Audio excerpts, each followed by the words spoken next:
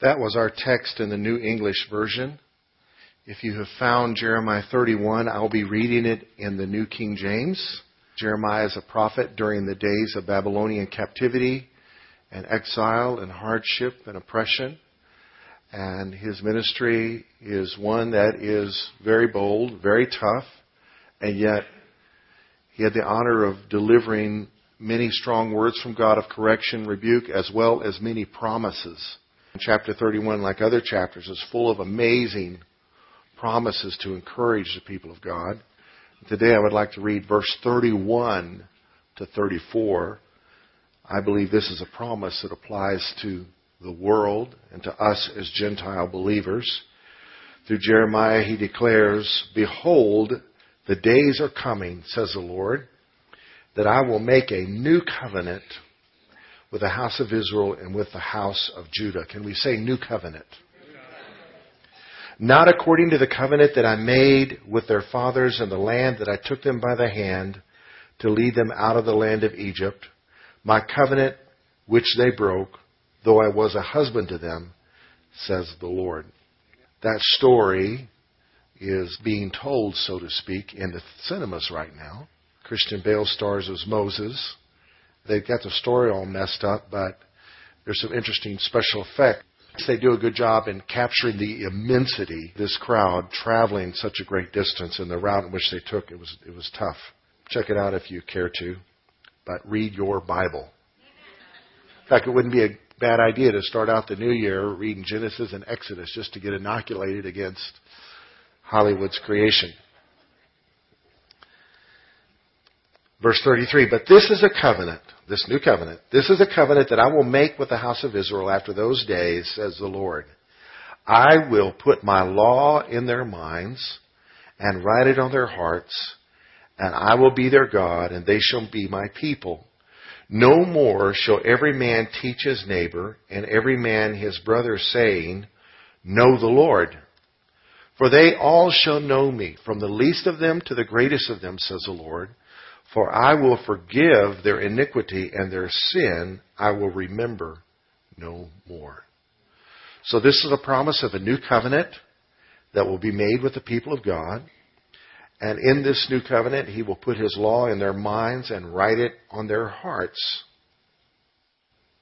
And he will be their God, and they will be his people. And no more will anyone have to tell their neighbor or their brother, "Know the Lord," for they shall all know me, from the least of them to the greatest of them. In this new covenant, we would all be priests. Under the old covenant, you had to relate on a priest to relate to God. A priest had to offer sacrifices for you. A priest went into the presence of God and then came out in the presence of the people. But in this new covenant, we would all know the Lord. And in this new covenant, God will forgive their iniquity, and their sin I will remember no more. Iniquity is what makes us sin. Let's say a sin is an assault. The iniquity behind an assault would be fear or anger or unforgiveness or bitterness or believing lies. God deals with our iniquity and our sins. I like the fact that he promises to not remember our sins anymore. This is better than forgetting. He wills to not remember. Who's ever forgotten something? Teenagers haven't forgotten a thing. You guys know everything. But just wait till you hit your 50s and you start forgetting things.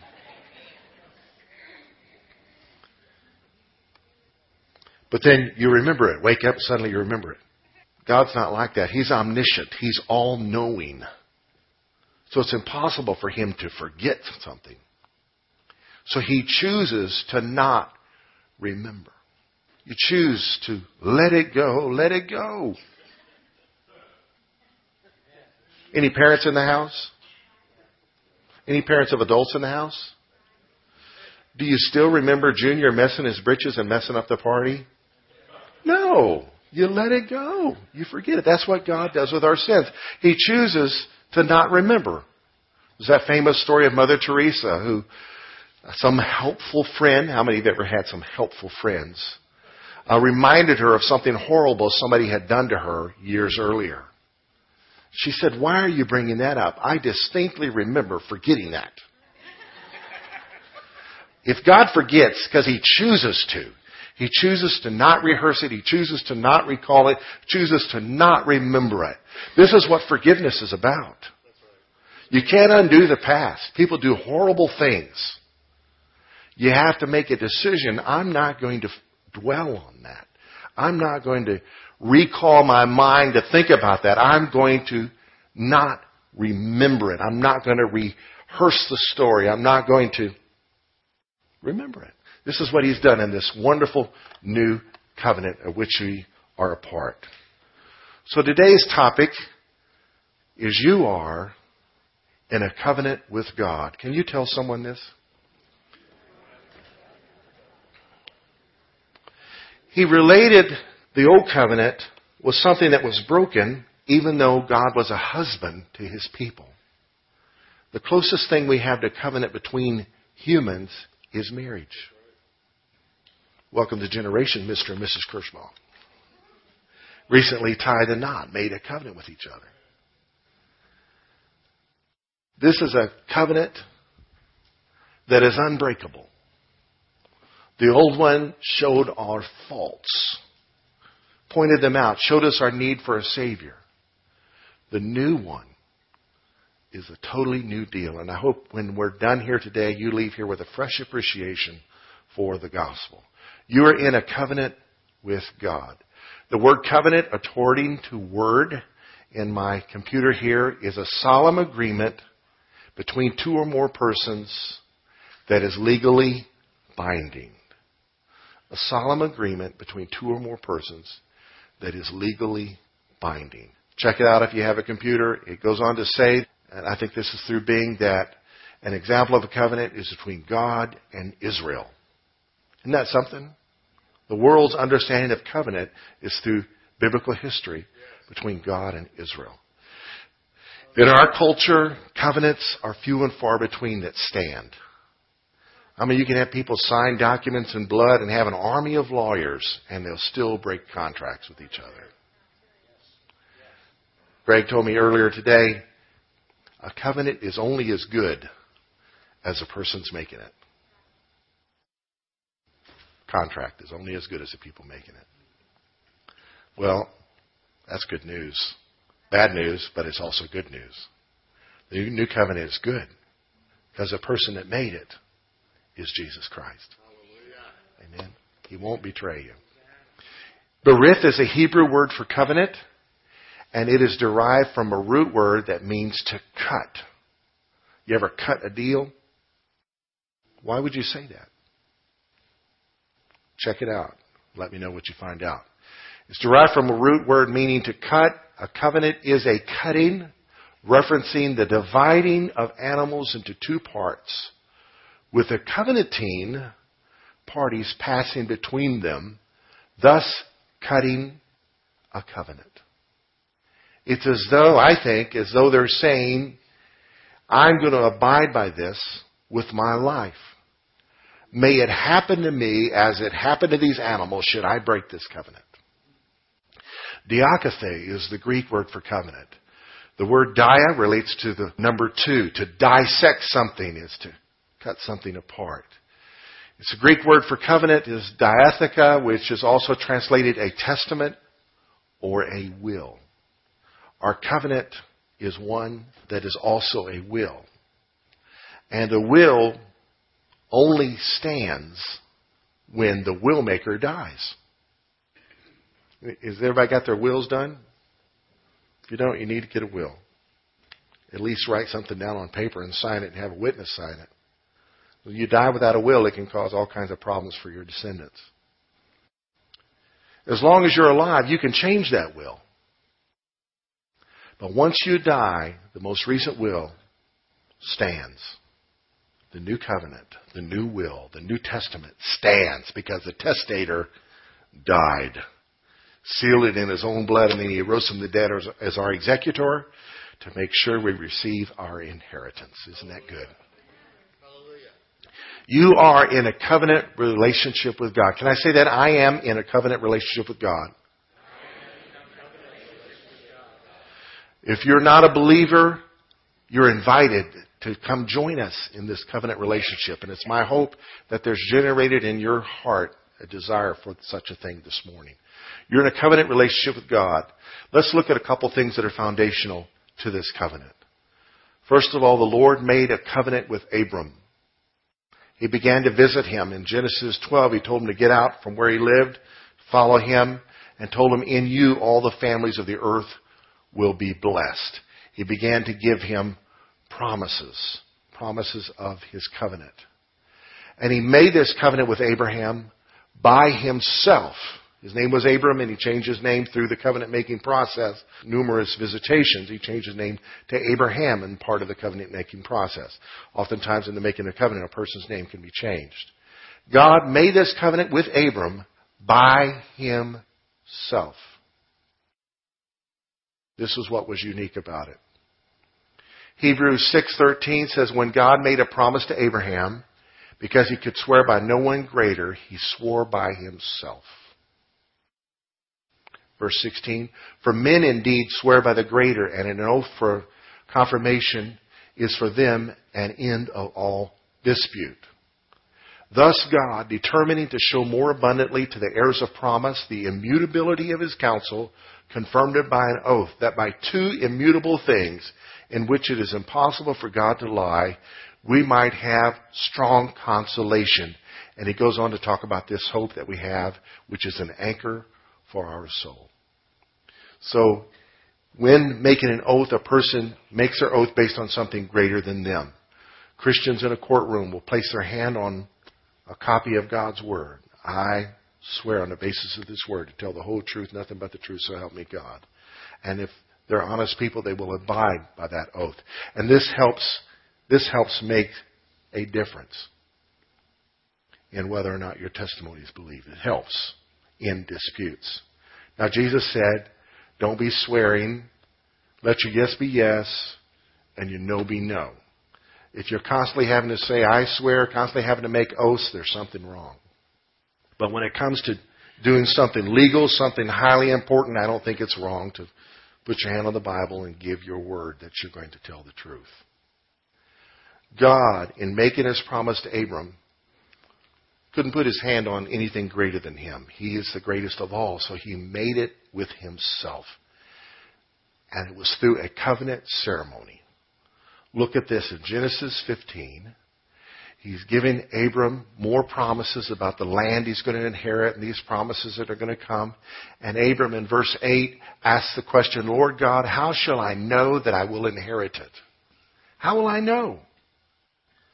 Verse 8, the Lord said to him, bring me a 3-year-old heifer, a 3-year-old female goat, a 3-year-old ram, a turtle dove, and a young pigeon. It's a strange story. Bring me these 5 animals. Then he brought all these to him and cut them in two, down the middle, and placed each piece opposite the other. So you've got 2 heifer halves, 2 goat halves, 2 ram halves. But he did not cut the birds in two. So he killed the turtle dove and the pigeon. So you've got 3 halves and a bird, 3 halves and a bird. When the vultures came down on the carcasses, Abram drove them away. Out of obedience, he offered this sacrifice to God. He asked God, how do I know this is true? God said, do this, and you'll know. So God's about to make an oath to him. So Abram's walking between these pieces around. Some people say he walked in a figure 8, symbolizing infinity. I can't prove that, but he walked around these creatures, keeping the buzzards away. And then look what had happened. Verse 12. Now when the sun was going down, a deep sleep fell upon Abram. So he falls down, or he lays down, and he's asleep. And behold, horror and great darkness fell upon him.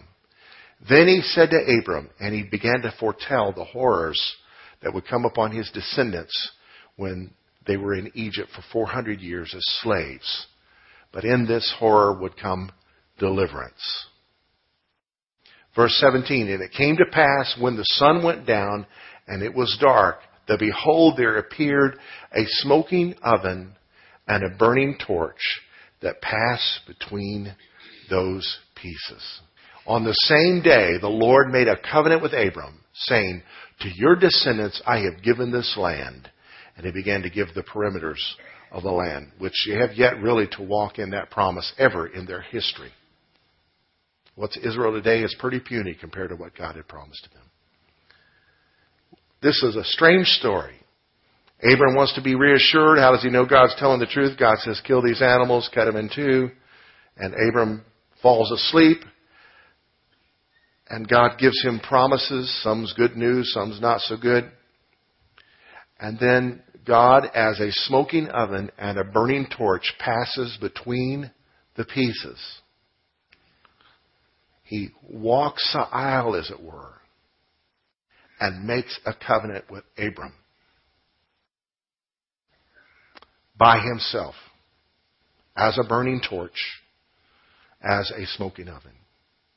What's Abram doing? He's asleep. So God made a covenant with Abram, with God, for Abram.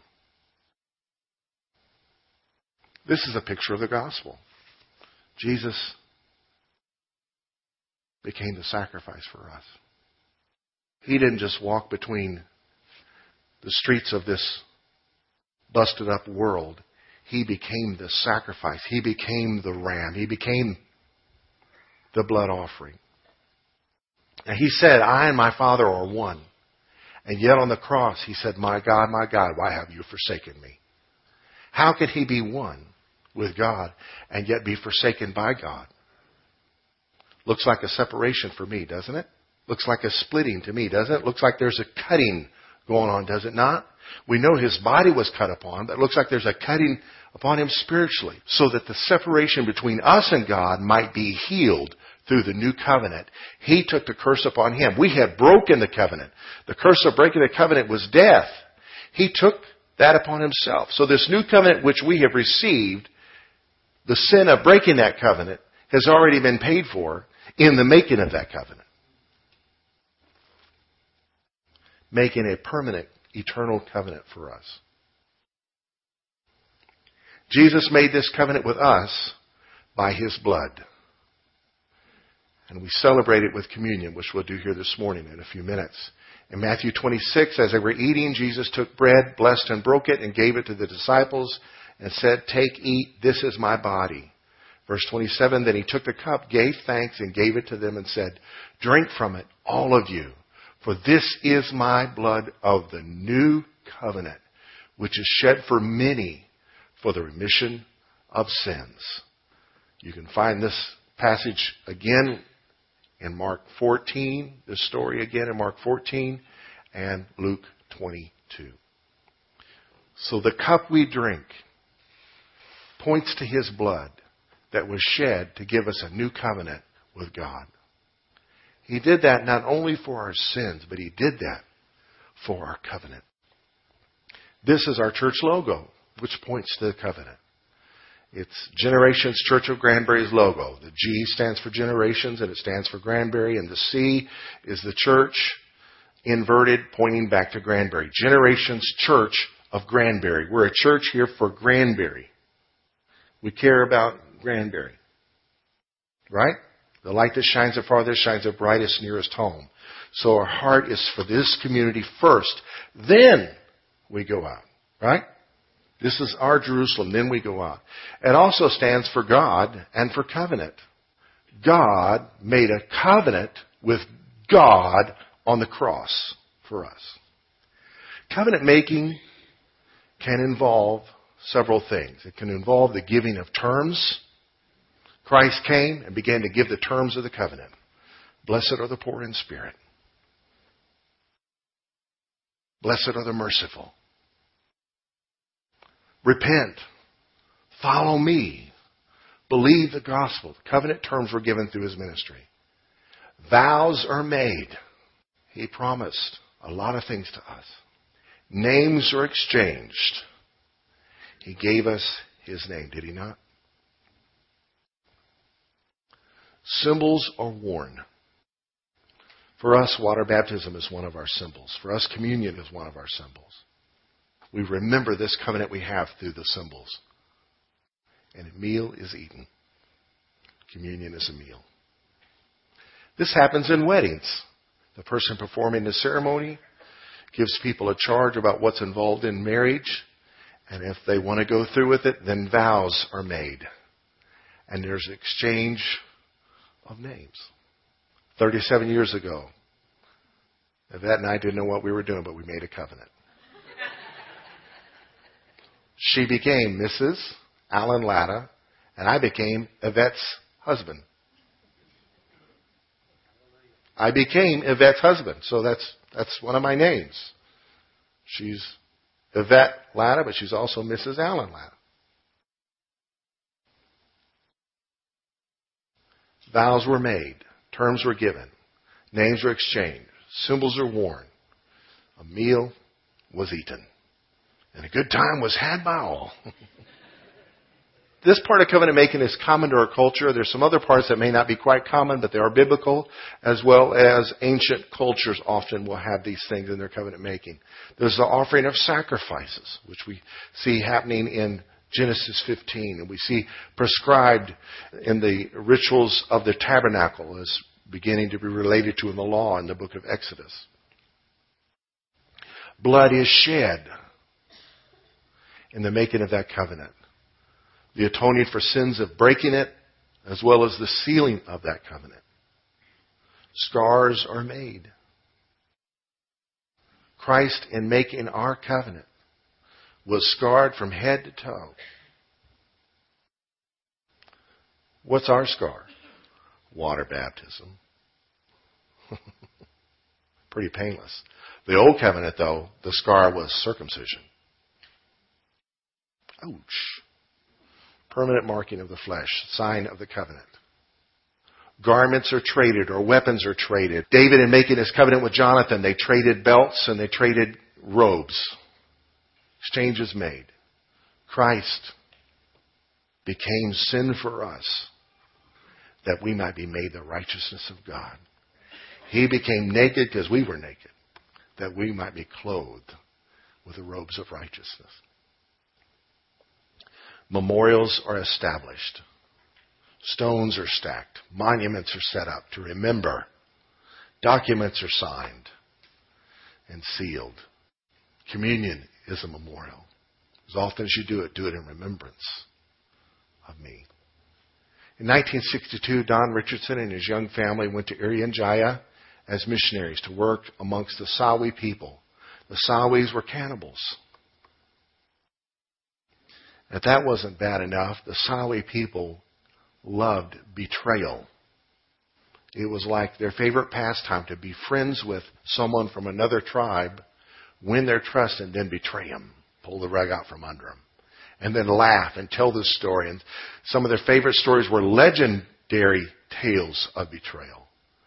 So when he got to where he was able to communicate with them in their language, he told the gospel, and Judas was the hero to them.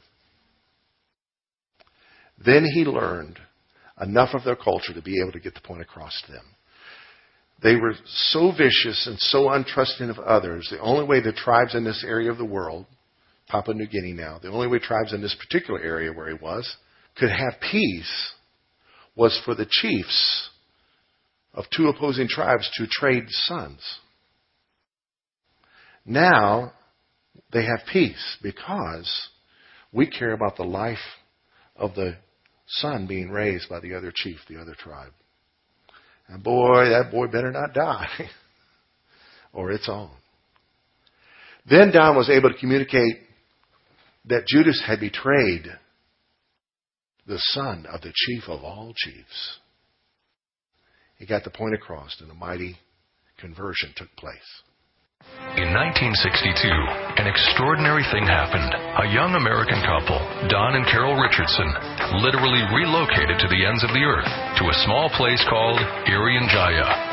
Along with their 8-month-old son, Don and Carol set up a jungle home in the midst of the Sawi tribe.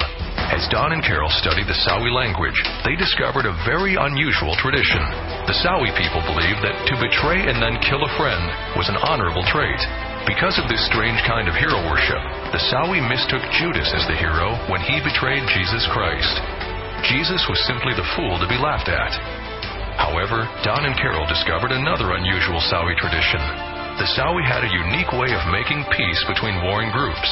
If a father offered his son to an opposing group as a peace child, future bloodshed would be prevented. This concept allowed the Sawi to understand that the one Judas betrayed was a peace child. The impact of this news changed Sawi history forever. In the 10 years Don and Carol spent in the jungle, approximately 2/3 of the Sawi people put their faith in Jesus. Christ, the ultimate peace child, came that through his death we might be reconciled to his Father. Ephesians 2 says, "But now in Christ Jesus, you who were once far away have been brought near through the blood of Christ. For he himself is our peace, who has made the two one, and has destroyed the barrier, the dividing wall of hostility. He came and preached peace to you who were far away, and peace to those who were near.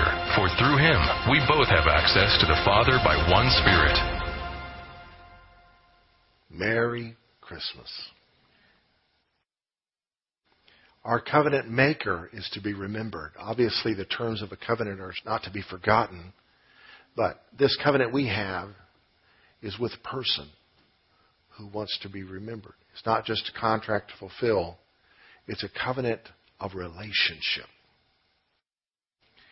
1 Corinthians 11 reviews what was shared in Matthew, Mark, and Luke about communion. Paul writes in verse 23, "The Lord Jesus, on the same night in which he was betrayed, took bread, and when he had given thanks, he broke it and said, 'Take, eat, this is my body which is broken for you.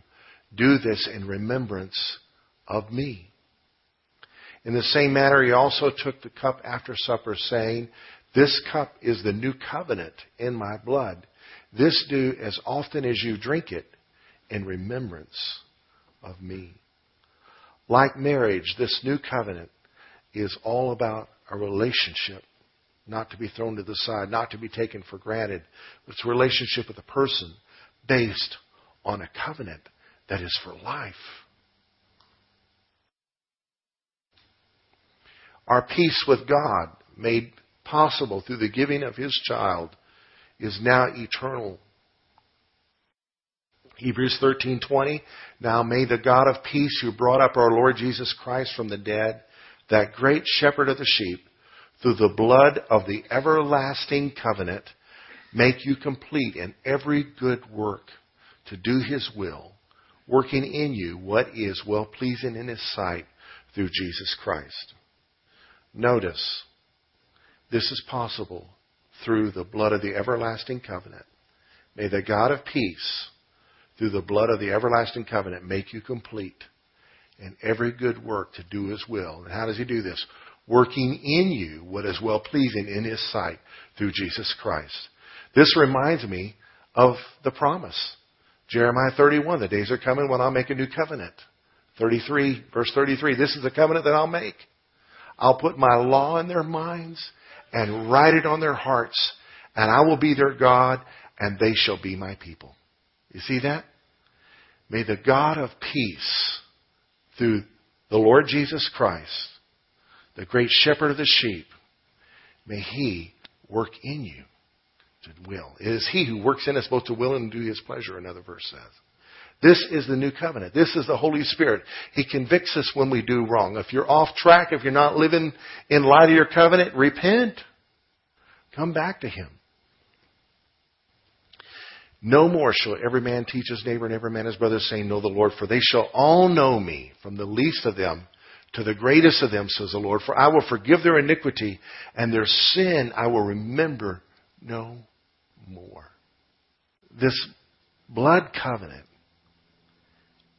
is about Christ paying for our sins, but also paying for our covenant with him that he brings us into. He cut the covenant with himself so that we might be included in this thing. We weren't even alive when the cross happened. Here we are, 20 centuries later and counting. And it still stands. A contract in today's time, remember I said earlier, is only as good as the people making it.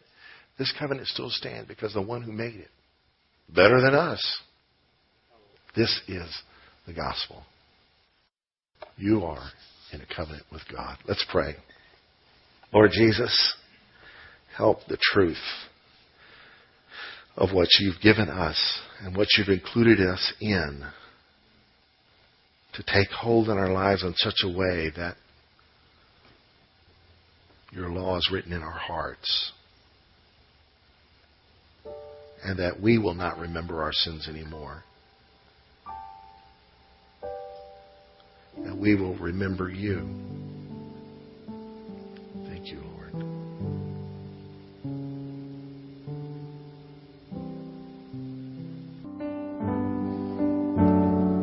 You know it reaches to the highest mountain, and it flows to the lowest valley.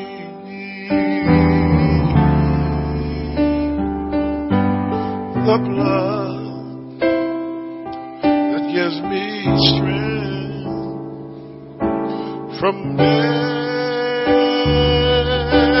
to day, it will never lose its power. I'd like for you to stay seated in a position of receiving, because they were seated the night Christ instituted this memorial.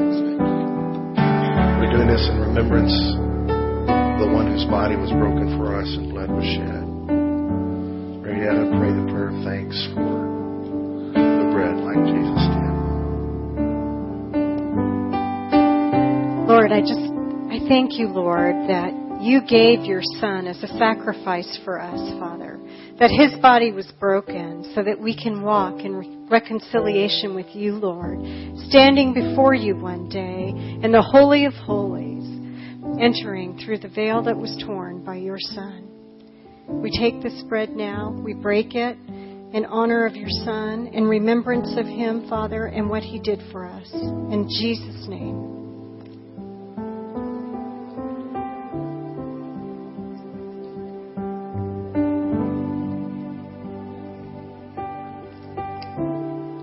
Gary's eager. We thank you, Lord, for the blood that was shed for us. We thank you for the pain that you received and that you took on our behalf, Lord, so that we could have a life with you.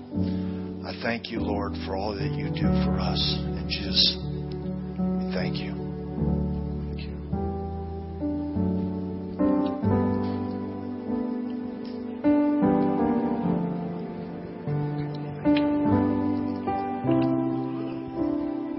Can we stand?